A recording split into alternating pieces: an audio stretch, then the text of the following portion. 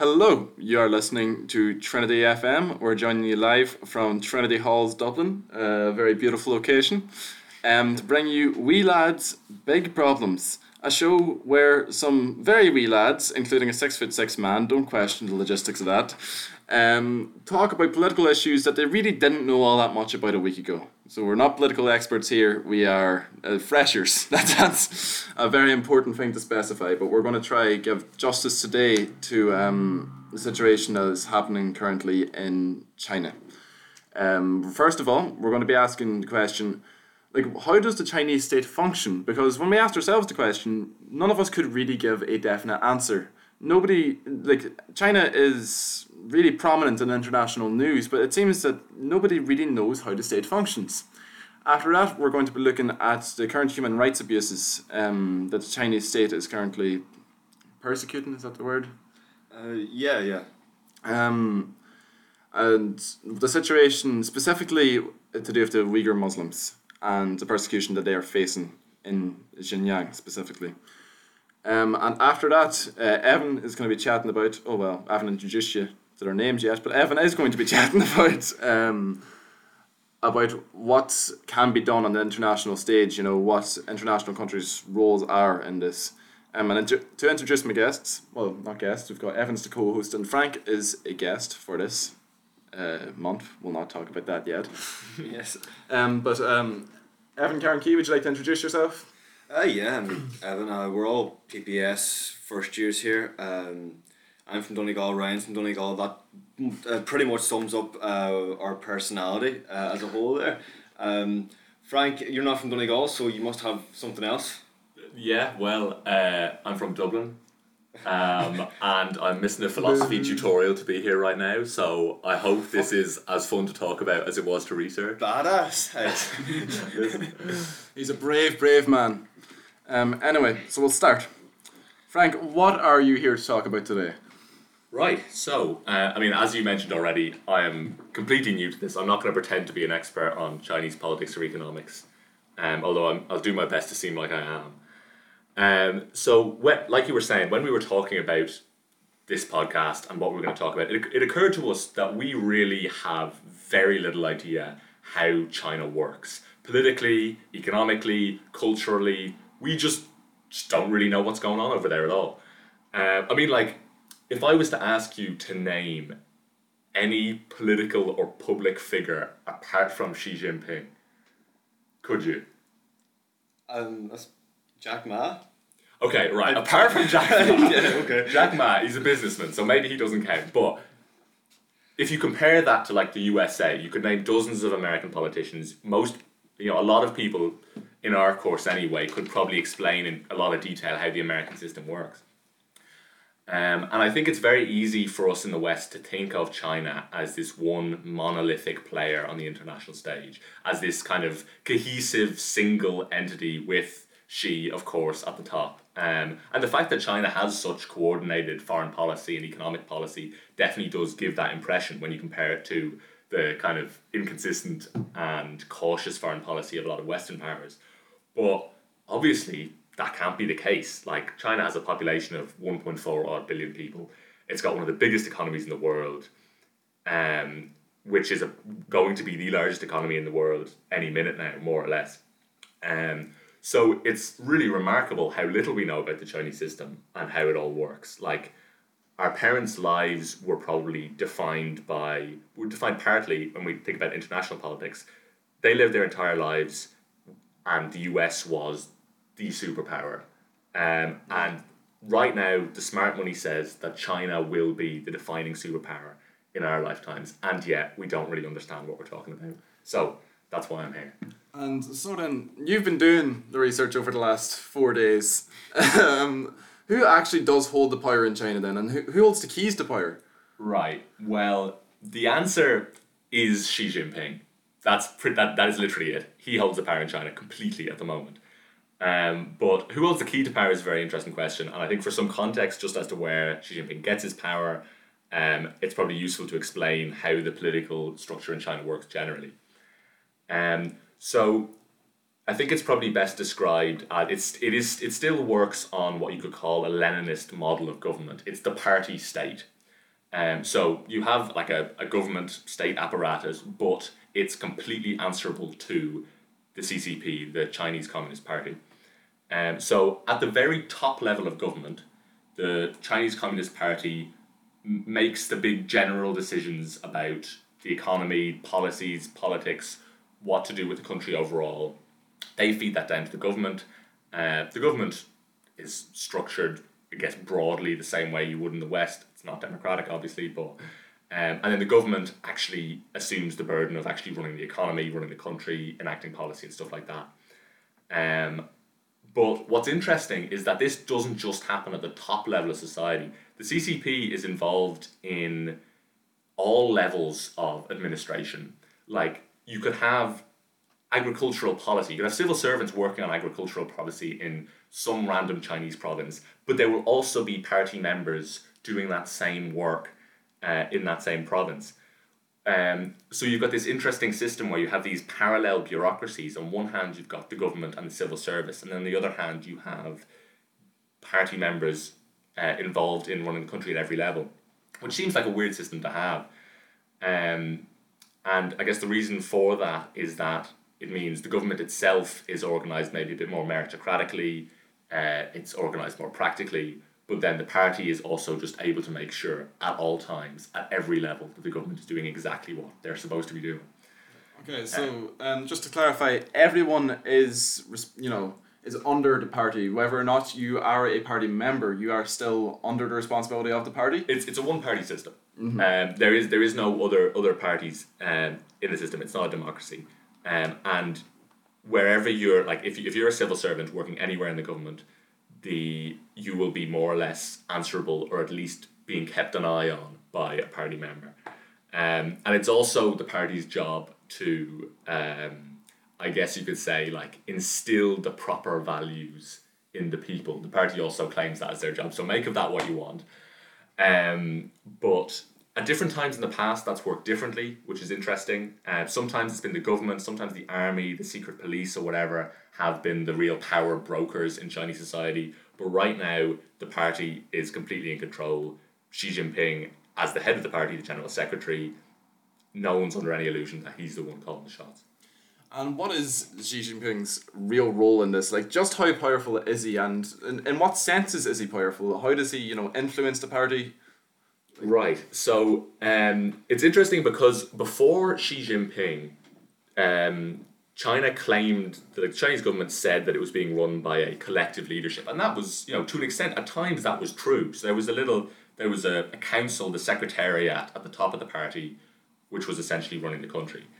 And like after Mao, the chairmanship was abolished to stop any one leader rising too far above the general party leadership. Now, that's obviously changed. Since Xi Jinping got into power in 2012, and especially since 2016, the restrictions on his power as the leader have been reduced a lot. The ability to criticize him has been reduced a lot. I think you were talking about that a bit more later, Evan. Yeah. So it seemed almost for a while pre-Xi, it seemed for a while like there was maybe a slow reform, almost in the direction of a bit more greater, government accountability, a bit more freedom of speech. That's all gone now. And previously there was also a lot of, horse trading and negotiating between different factions in Chinese politics, all competing to try and get their people into positions of power. That all looks like it's been pushed to the back, because since Xi Jinping got into power, he has been trying hard to cement his power, and he's been doing so very, very effectively. Basically at all times he holds anti-corruption investigations, is what they're called, over anyone who steps out of line. So if you criticize Xi Jinping, you'll be investigated for corruption. And as soon as he came into power in 2012, that was essentially his first big act, was a massive anti-corruption campaign. Now, part of that was actually anti-corruption. There was quite a bit of corruption in the party at the time, from what I can tell. So there was some actual merit in that, but a lot of it was just making sure that people couldn't question him. And he's also removed term limits. He's not nominated a successor. This is all against the orthodoxy in Chinese government, but that's what's going on at the moment. He is completely in power, and there isn't any real challengers to him, as things are. And I think essential to understanding China's power, at least in the international stage, is understanding its economy.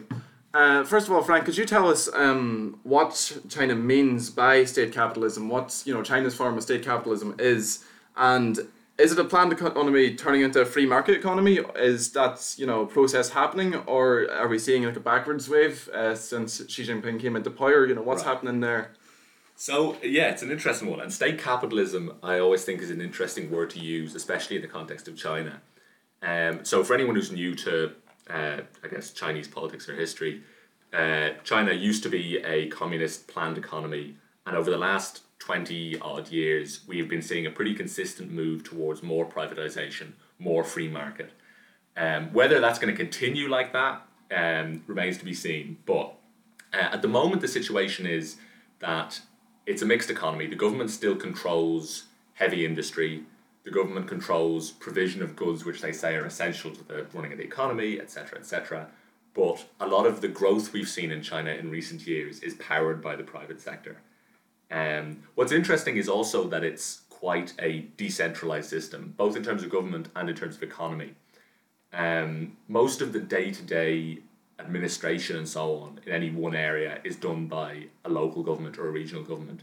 And actually most of the private sector markets are pretty local. There isn't as much national kind of marketplace as there might be in the West, with the exception, I guess, of the export economy, which is growing a lot. So that's interesting. I mean, the fact that you then have, like I talked about earlier, you have these parallel bureaucracies of party and government, and then you have local government, and you have national government, and the fact that you've got all these like overlapping bureaucratic hierarchies, as well as the private sector as well, means that a lot of the time, just to get things done, there's a lot of informal bargaining, a lot of informal consensus building between different players, just to keep things moving in the way that there wouldn't have been in the past when the economy was completely planned, right? And where in the past the government could just control everything, now a lot of what happens out of the direct control of the government, even if it's clearly under the government's eye. So then what that kind of means is, I guess an analogy I like to use is that the economy is a bit like a self-powering engine, which is built out of the interlocking gears, I guess, of state government, local government, and private sector. And it's fueled by consumer demand, fueled by supply of labour, and then oiled by pretty good, prudent government, monetary and fiscal policy, from what I can tell. So, I mean, this sounds pretty similar to Western democracies. And it is in many ways, but there are a few important differences between the Chinese economy and Western economies. And I think the most important one of these is that at close of office, the buck stops with Beijing. You could almost say like the gear of central government is like the central one in the engine, and it's the biggest one in the engine, and everything else revolves around that. Whereas in the West, it doesn't work quite like that. But in China, all the different powerful economic players are answerable to the government, whereas in the West, it might almost be the other way around.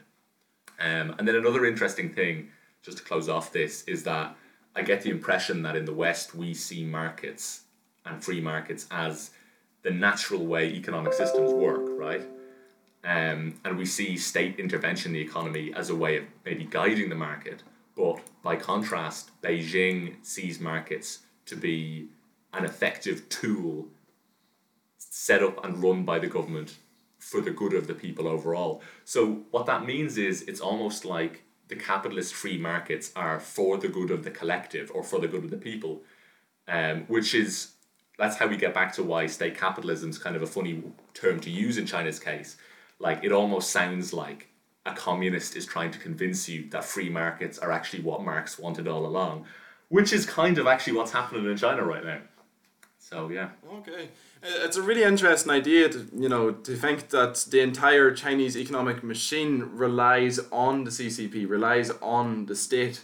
And that's a big difference from the West. And it's hard to imagine just such political culture forming in the West as well. Like, when we think of our Western values, the Chinese political culture just doesn't really fit with that. And do you know, Frank, can you tell us, Do the Chinese people buy into the CCP? Do they agree with this, form of state capitalism?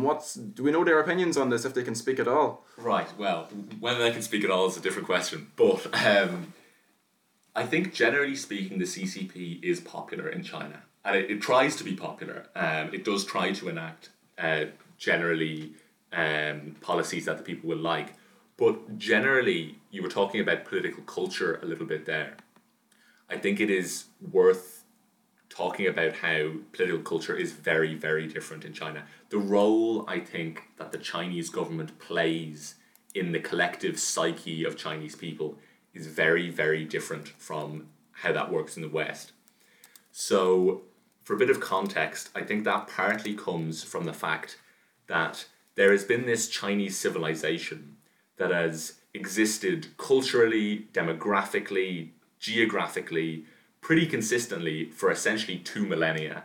And demographically in particular is interesting because the idea of China is often linked with the Han people in general in China. So the Han people and China have been one civilization almost for about 2 millennia. And then, so during that period, the last 2 millennia, one of the most defining characteristics of the West, of Europe, has been change and flux and competition between different states and religions. But by contrast, the idea of China existing has been around the whole time. So what that means in the modern day is that the idea of unity and the idea of the preservation of this Chinese culture and civilization are two of the most fundamental political values in China, which is obviously a very far cry from the individualism and everything that we see a lot of in the West. Yeah, I think it's like this comes up later. I think as well that political unity and that idea of China being one thing that everyone in China works towards the benefit of is something that gives China a massive advantage in the international stage when it comes to international relations and having a united front against what they perceive as threats or as competition. Right. And so then that means that we then see China as one very cohesive, strong nation state as such. Which is interesting though, because the fact that the things I was mentioning just there are part of why Martin Jacques, who's a British journalist and political commentator, described China as, if anything, more of like a civilization state than a nation state, which is an interesting term to use. I think it's quite appropriate. So you've got this interesting thing where, in terms of how it's actually administered and how the economy works, it's very decentralized, which it has to be for a country that big. But like you were saying, Evan, the Chinese people themselves feel very distinctly Chinese. They feel like the government and they, to an extent, are working for the good of China as a whole, which, like you said, has lots of different advantages. And they clearly recognize the authority of the central government. And so also, in the West, I suppose, we see state legitimacy as coming out of democracy. And state legitimacy comes out of the government respecting individual rights. Now, China's not democratic, and it doesn't pretend to be, so obviously that's not the case in China. But in the eyes of the Chinese, you could argue that the Chinese state has more authority and legitimacy in China than Western states do in the West. And so the Chinese state then gets its legitimacy instead from this, like, almost a spiritual role, you could say, that the state plays in the Chinese psyche as, like, the guardian of Chinese civilization and Chinese culture. And I suppose this is partly because, historically, the role the state played in the collective imagination has never been challenged by religion or anything like that, like it has in the West. And so that then has interesting implications. If the legitimacy of the state doesn't come out of respect for individual rights, that has interesting implications for what the state can do regarding individual rights, which you'll be talking about later, Ryan, I know. Now, I also, another thing to mention would be, well, first of all, I don't know anything about Oriental and Eastern philosophy, and I'm not going to pretend I do, but from what I've read, the Confucian Chinese tradition often emphasizes the value of the cultural norms of homogenizing and standardizing. And I suppose if you take that to a logical extreme, anything that prioritizes the individual over the collective should be ironed out. And even some people have observed, like, the idea that rulers and leaders should be held morally responsible for their actions, which is obviously a massively important thing in the West and in other traditions, isn't as important as China, as it is in China. So, I mean, is this going to change in the future, like you were asking, as the economy modernizes? Hard to know. It's tempting to think so. I think in the West we have this idea that as countries modernize, they're naturally going to westernize. I don't think that's necessarily the case, but it will be interesting to see how that develops. Well, it's going to be very, very difficult to follow up from Frank's brilliant talk there. The amount of research this man did over the last week, I can't thank you enough for that, Frank. But wait, one more. I have one more question to ask you. Okay. So what other systems or countries would you compare the Chinese system to? Well, okay, that's an interesting question. I do think we do, like, in the West, our instinct is to immediately try and compare what's going on in China with some other Western country in the present or past that we can relate it to, right? But can we or should we do that? I'm not sure we should. There are definitely some comparisons we can make. First of all, I'd like to point out the Chinese state at the moment is regularly described as communist. And it does have a Leninist kind of government structure, but otherwise it's not a communist state like you would have described the USSR. It's also tempting to describe it as a fascist state or as some other kind of right-wing autocracy. And I'm not meaning fascist. I mean, when people say fascist these days, it's a bit of a buzzword. When people say fascist, it's often just big, scary state that kills people. Commentators have compared it to a fascist state like the fascist states of the 1930s in a few different respects. And it does share some of the core kind of tenets of fascist states in the past. Like, is it a very authoritarian state? Yes. To be honest, fascist states of the 1930s wish they had the kind of authoritarian control over society that Xi Jinping has. Is it capitalistic and right-wing in that respect? Yes, it absolutely is. Is it anti-liberal, anti-freedom of speech? Yes, absolutely. And actually, it's not even just that they frame individual rights as being a luxury they can't afford right now, but they'll get back to in the future. Actually, as far as I can tell, individual rights just aren't really that much of a long-term priority in China. So, big fascist vibes off that, obviously.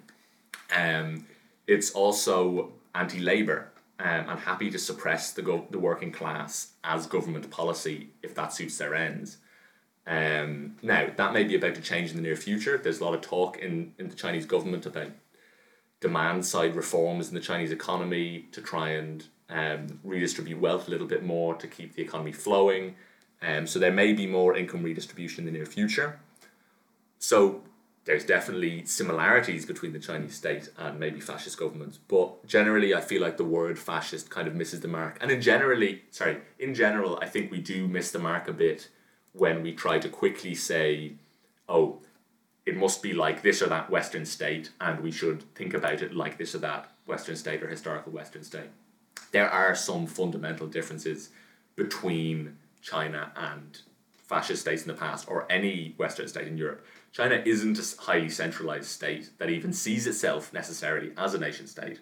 A civilization state is maybe a better word to describe it, like I was saying earlier. And it's quite a pluralistic country as well, which is kind of what you get when you have a country that large. And I suppose also, whereas fascist states in the past might have been very expansionist, China right now isn't as overtly expansionist as fascist states in the past, but watch that space. We'll have to see what happens in the next few years.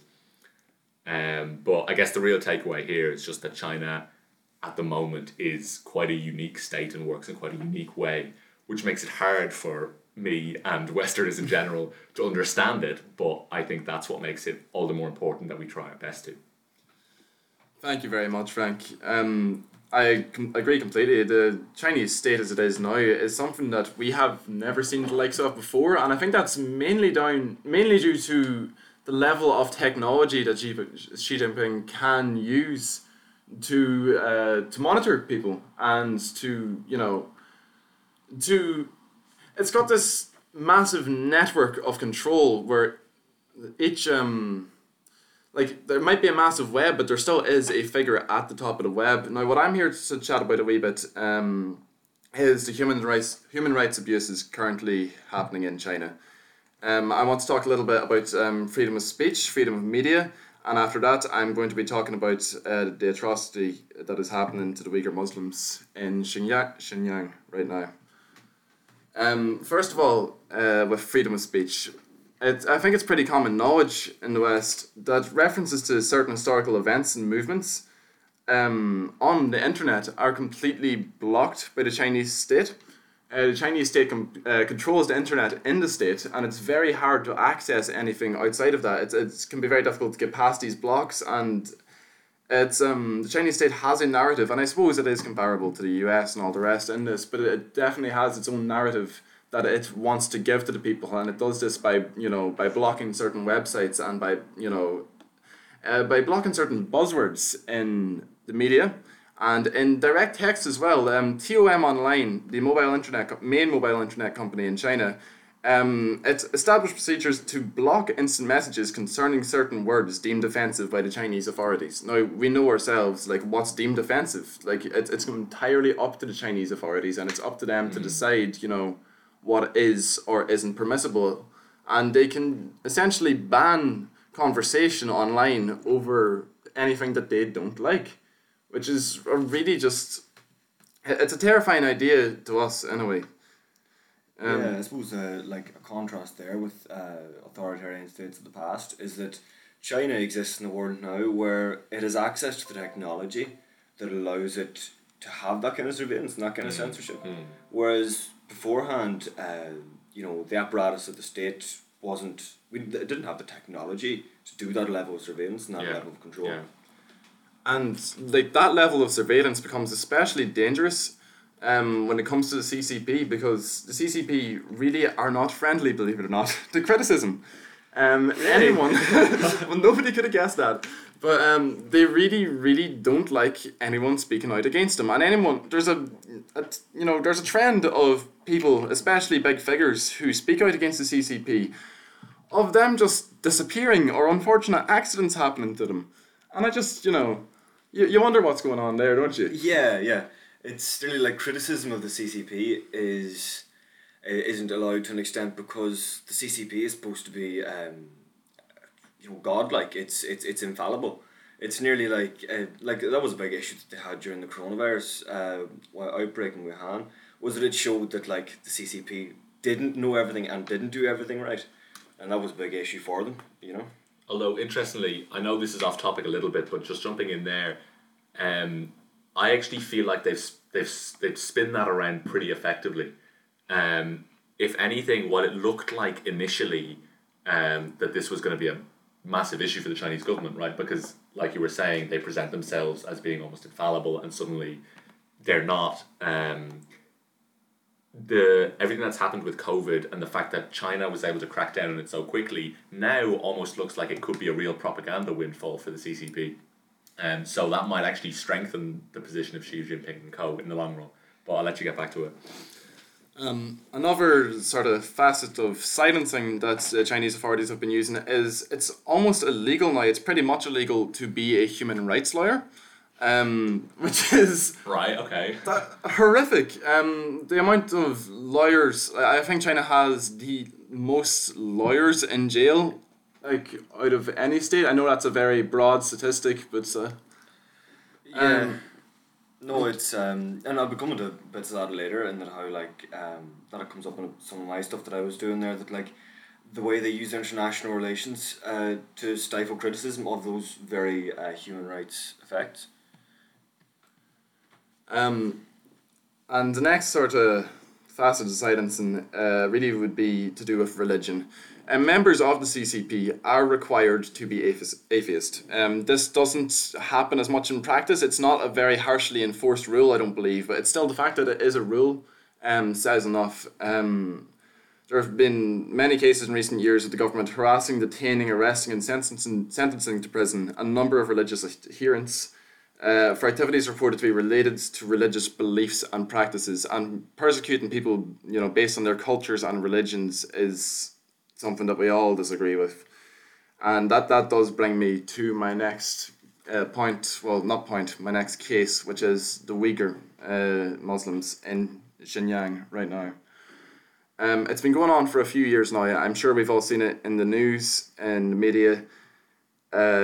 What China are calling re-education camps. Re-education camps have been set up for Uyghur Muslims to integrate them into Chinese society. And what the Chinese government frames it as de-extermination.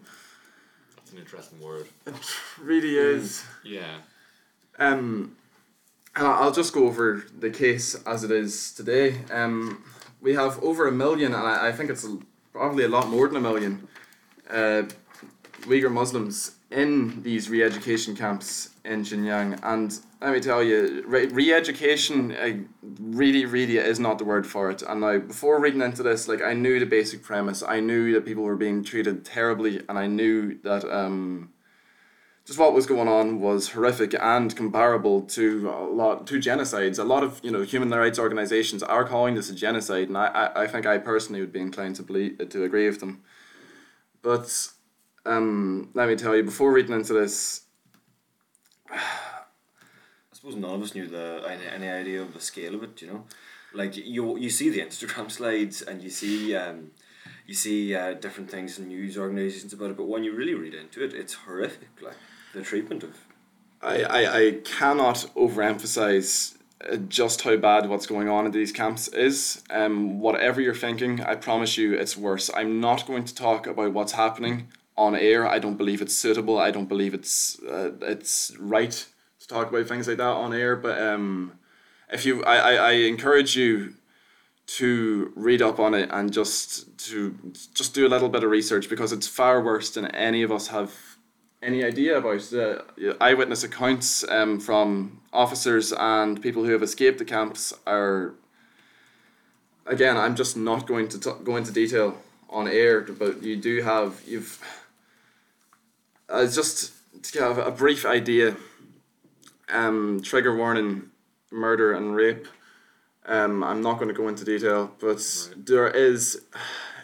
What's going on in these camps? You have systematic, organised rape on a timetable, and that's all. I'm not going to go any further. It's not. It's things, especially. I think you were talking about the Human Rights Watch report from December last year, that goes into detail about that, which I found it very interesting to read myself as well. It's important to educate ourselves about these things as well, and to really take an interest in what's going on over there, and not to just click through a few stories on about it on Instagram and move on with your day. Yeah. It's really.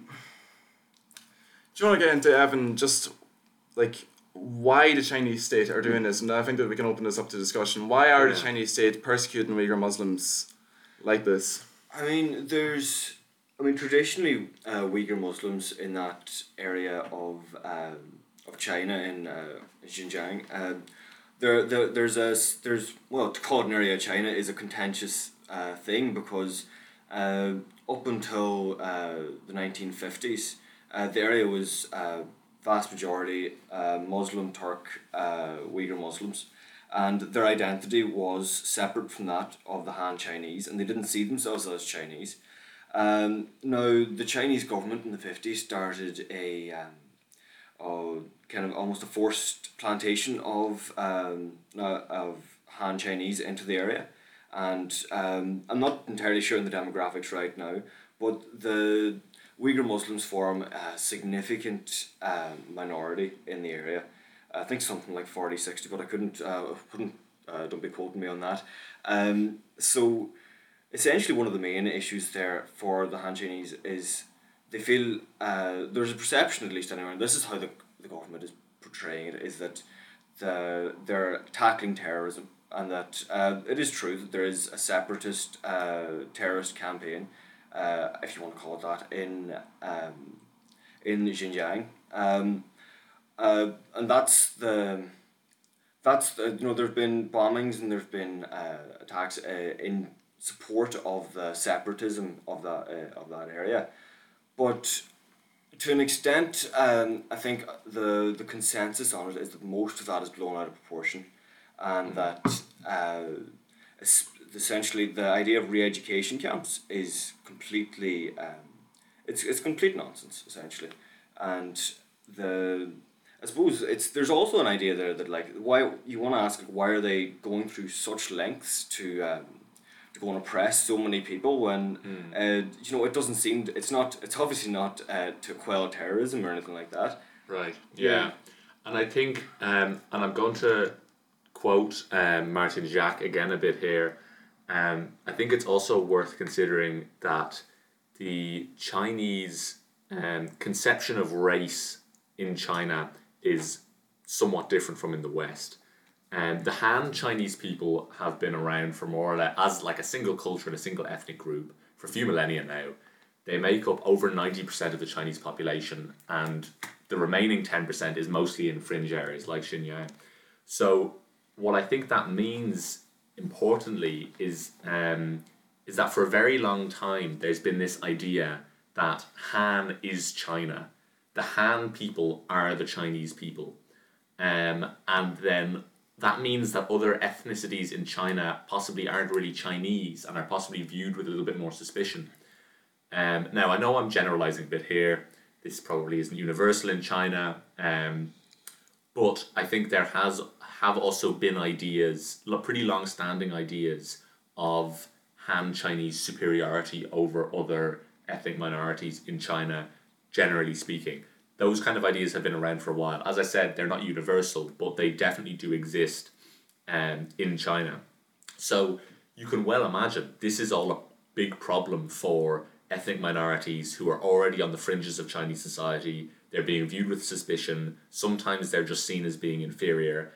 And if there's some kind of separatist movement there, anything to indicate that there's reason to view them with suspicion from the perspective of the Chinese government, you can possibly see why that's such a scary situation for those ethnic minorities. Mm-hmm.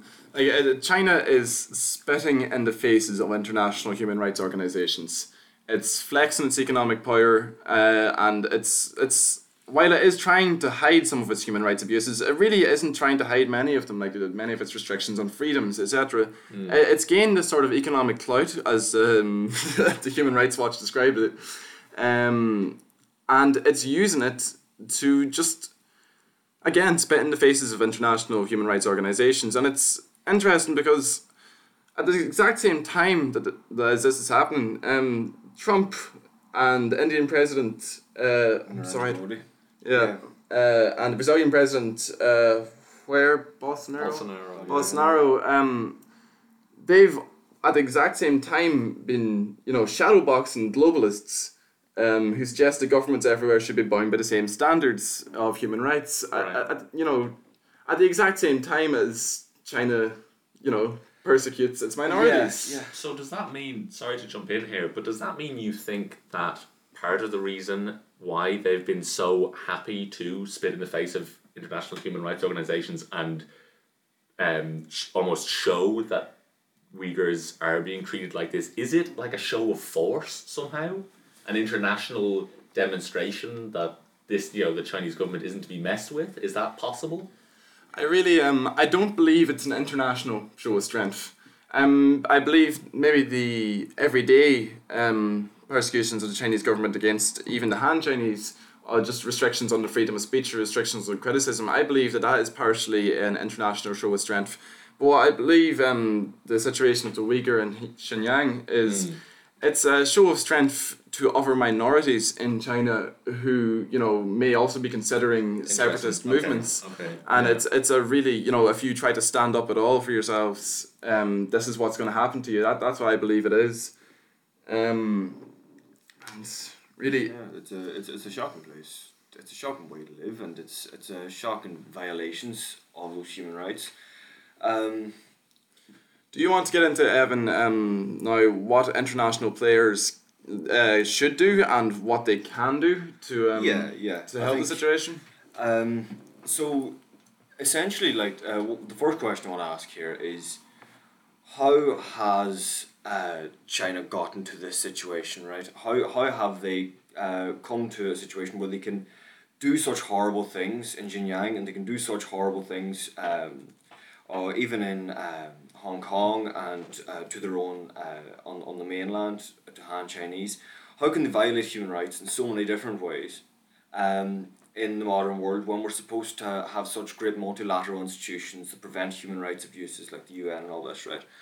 So essentially, right, I could go into the history of China's foreign affairs here, but that I suppose we can come back to a bit of that later if it's relevant. The main thing to look at here is that essentially China has a two-part strategy to maximise their influence on the world stage and to allow them to do what they want to do. And the two-part strategy is, first of all, they try to block international criticism of their human rights record. And they try to block as much public criticism of that as possible. And secondly, they want to promote these interpretations of national sovereignty and non-interference in national affairs. Those kind of ideas that are, I suppose, against notions of transparency and accountability and universal human rights. You'll hear this a lot from, Chinese. From news about Chinese government officials and statements and things like that they'll make the argument that what goes on inside China isn't something for the West that the West should be concerned about. That's an internal Chinese matter, which is, I suppose, it's against this notion that we should care about everyone's human rights and the human rights of everyone in every country. So I want to consider two main parties on the international stage, the US and the EU. And there's so many other players and so many other interesting things, and you shouldn't disregard those. But the US and the EU are the two biggest economic and political players from the Western point of view. And the first thing we're going to look at, right, is why can't the EU act? What has stopped the EU from acting to stop these particular human rights violations, right? If we look back, right, to the Tiananmen Square protest in 1989, that was the last time the EU ever put a sanction on China. They haven't, throughout all the last 30 years of human rights abuses, the EU has not put one single sanction on the Chinese government since then. And why is that? Because China has economic weight and they aren't afraid to use it. They are our single largest trading partner in the EU. And like, here's some examples of the stuff that they do when the countries do like minor things speaking out against the Chinese government. Like Norway awarded a human rights activist the Nobel Peace Prize. He was a Chinese human rights activist. And China suspended all bilateral diplomatic and trade relations. And for Norway, this is horrible because they almost have a monopoly on salmon exports to China. Now, after awarding the Nobel Peace Prize to a Chinese human rights activist, their share of salmon exports to China dropped from 92% to 29%. Like, that's a massive hit to the salmon industry in Norway. Sure. And we all know from Brexit how important fishing industry is to the national psyche. In Greece in 2017, they were essentially, you don't want to say bribed, but essentially that's what it was. They were bribed into blocking the signing of a joint EU statement from the Human Rights Council about human rights abuses, right? And why is that? Because they are a recipient of substantial investment from China since the beginning of the debt crisis. You see that in Hungary, and there's fears that Italy are going to start doing the same thing since they endorsed the Belt and Road Initiative.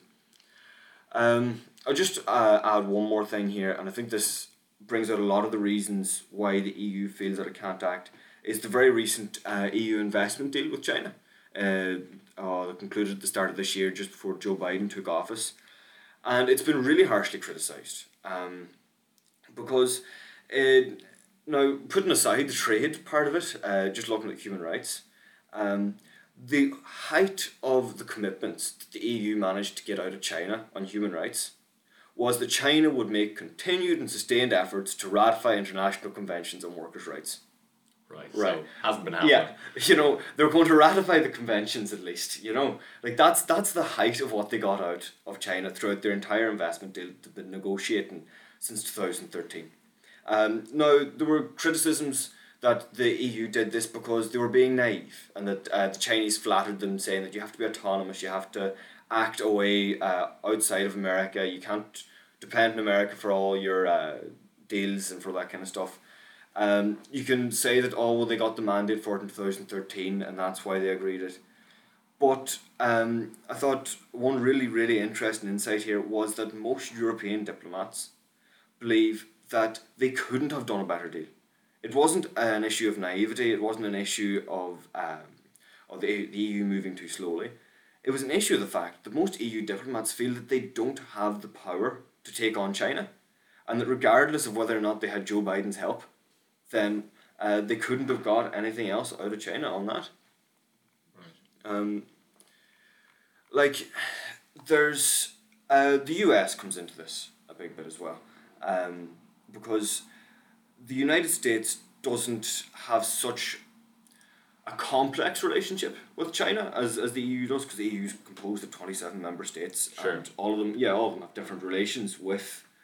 So it's hard to coordinate. Hard to policy. coordinate, Yeah. yeah. The US itself has a very aggressive policy towards China, and the merits of that can be debated another day. But when it comes to human rights, I don't think anyone's going to argue that human rights is the priority of the United States, even when dealing with China and with Xinjiang. But it is convenient that the biggest superpower in the world is also opposed to the country that's carrying out these horrible, horrible human rights violations. Now, the issue for the United States is that without cooperation with Europe, they can't make a significant impact. We just take Xinjiang for an example. There's been talk of forced labour in these areas of the force and the labour of the Xinjiang Muslims and the Uyghurs, and this is producing cotton that's being used in Nike shoes and Adidas shoes and things like that, right? And so the US said, okay, we're going to ban all that, right? We're going to ban the import of any Xinjiang cotton, and that's grand. But 88% of Xinjiang cotton is produced and sold in the Chinese market. So, I think the EU then is the second biggest trading partner of China. So if you add in those two factors, that China produces and buys most of its own goods in this industry, and if you add in the fact that the EU is the second biggest trading partner, America just can't act on its own in this sphere. So, I don't want to leave it on too much of a downer, but it's very hard for international organizations like the EU and then the US and other countries around the world to coordinate and take on China in these areas. Right. When China itself, as you were pointing out earlier, Frank, is very unified in its approach and its political system. I think it is particularly interesting that one of the defining feature of Chinese foreign policy over the last period has been that the Chinese government is willing to allow their people and their economy to take a hit in the short run if it promotes their strategic interests in the long run, right? So they have been very happy to play around with inflation rates in their own country, play around with currency, try to reduce worker wages and stuff like that, to give them leverage on the international scene over other players like the US. That's not really an issue for the Chinese government. If the US tried to get away with stuff like that, and tried to get away with cutting workers' wages in order to reduce wage inflation, stuff like this, they wouldn't be able to because they wouldn't get re-elected. But China is able to. The EU can't compete on that kind of level. Neither can the US, in terms of making sacrifices to the people of their country in the short run for strategic gains in the long run. And what that means is, like you were saying, China is able to have this very forceful, very coordinated presence on the international scene that it's very hard for the EU and the US and so on to stand up to. I am on a more optimistic note. If like what this requires, what this situation requires, is international cooperation and complete international cooperation. I'm not just talking the EU and the US. You know, like for example, the OIC, the Organization of Islamic Cooperation. That's 57 countries, I believe, right now. China can't take on 57 countries, and we're not talking war. We're talking economically. If both the OIC, the EU, and the US imposed very I suppose it's the problem. Well, first of all, if they imposed harsh trade restrictions on China, it would have a very, very big impact on their decisions. I suppose we can get into the morality of sanctions and whether or not sanctions affect governments or the people themselves, you know, and I suppose that's something for the experts to decide. But Right. But what do you think it would take for the US and the EU and this organisation of Islamic countries to cooperate in that kind of way? Well, I'd hoped that I'd hoped mass murder would have done it, you know. Yeah, you would. I had, and it hasn't. Like there is some scope for optimism, and I say some scope, but like if you look at the EU, an interesting idea I came across was that while the EU may be very divided and it may have very diverse views on how to deal with China, it also has very diverse connections around the world. So, right, you've got Poland, right, who regard the US as Europe's key ally. You've got France, who has a particularly attentive kind of diplomatic squad in the Indo-Pacific region. Spain is one of the only member states of the EU that seems to be aware of the influence of China in Latin America. You've got all these different countries with all these diplomatic connections and ties to different parts of the world. And that's one possible avenue for greater economic cooperation with regards to China. The other room for optimism is that in the EU itself, over the last year or so, due to the pandemic, attitudes towards China have been hardening in certain areas with regards to like how people see China. Do they perceive China as a force for good or a force for bad? Do they think we should take on China in human rights violations? But is that... And the association of China with the pandemic has, in some studies, have shown that there's been a reduction in positive public opinion. It's of the interesting, Chinese but it state. feels like that's for the wrong reasons, though. Like It is, like but- increasing negative attitudes towards China at the moment are, like you were saying, a lot of them are because of association between China and the pandemic, which is, I mean, okay, the Chinese government, local or state government, did make mistakes in the early days of the pandemic. There's no doubt about that. But the idea that it's a Chinese virus is essentially a racist notion. It full is stop. completely. So- Like, I just do, We need to separate the idea of opposing China and opposing the Chinese people and culture. the Chinese state is essentially what you're looking at there. That like the Chinese state has, for a very long time, tried to portray a positive image in Europe, and it's tried to improve its diplomatic relations. It's tried to portray itself as a friend of Europe, as all these as an investor, as a partner for Europe, and that's made it harder for the EU to coordinate action in Xinjiang. You know, there is some evidence that even with the protests in Hong Kong and with the violations of human rights in Xinjiang, that people across Europe are starting to see the Chinese state as less of a good thing, and that a lot of the diplomatic efforts by the Chinese state to go in and make themselves look like friends of Europe haven't really hit off. It's one area where the Chinese state has failed in a way. Right. Okay.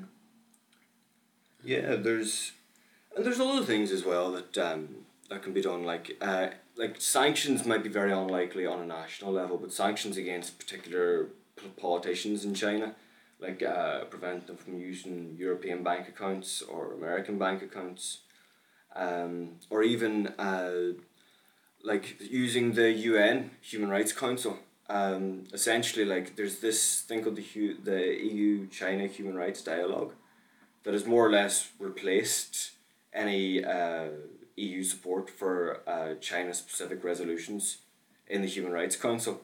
And the issue with that is that this EU-China Human Rights Dialogue outside the UN has no, it's all behind closed doors. It's Right. very easy for China to manipulate it and say that we can't have these NGOs and we can't have these, we can't have this kind of player coming in and talking to us. We can't discuss these things. Whereas when it's in the UN, it's much harder for China to exert that kind of power. So, like, manipulating, for the EU to take a more aggressive attitude towards pursuing these human rights violations would be great. Would be a very positive thing for the EU to do, you know. And I think there is some scope for hope there, you know, and that hopefully maybe the EU will move closer to the US position on human rights in China. Interesting. Yeah. Yeah. Have we got anything else planned up, or will we finish it 3 minutes or so early? I suppose we'll just do a conclusion, won't we? Yeah, I mean... Right, well, we had an insane turnout today. We had 38 listeners at a stage, which I can't thank you all enough for the support. You're all brilliant. We all love you to bits. Next week, I think we will be tackling populism in Europe, I believe. That's not 100% yet, but that will probably be next week's topic. I'd like to say a massive thank you to our guest, Frank Wolf. He's an amazing man. He's a genius. I don't know how he does it. Just an insane amount of respect for him. And I'd also like to say thank you to you, Evan, who put, again, an insane amount of research into this and to preparing this, during lectures as well. Well, he wasn't writing it all down during the actual lectures themselves, but... I did that bit, but we won't go into it. We'll not talk about that. I swear we're not sacrificing our careers for this. Or maybe this is our career. RTE, if you're listening, we've got 38 listeners. I mean, I have to start somewhere. And also, Xi Jinping, if you're listening, if you are going to kill me, can you just wait till tomorrow? I want to get a pizza first. If we are going, and if we disappear over the next over the next 2 years, if either of any of us disappear or all three of us, you know what happened. Thank you very much for listening. We've been Wee Lads, Big Problems on Trinity FM, and hopefully we'll see you all again next week. Bye bye.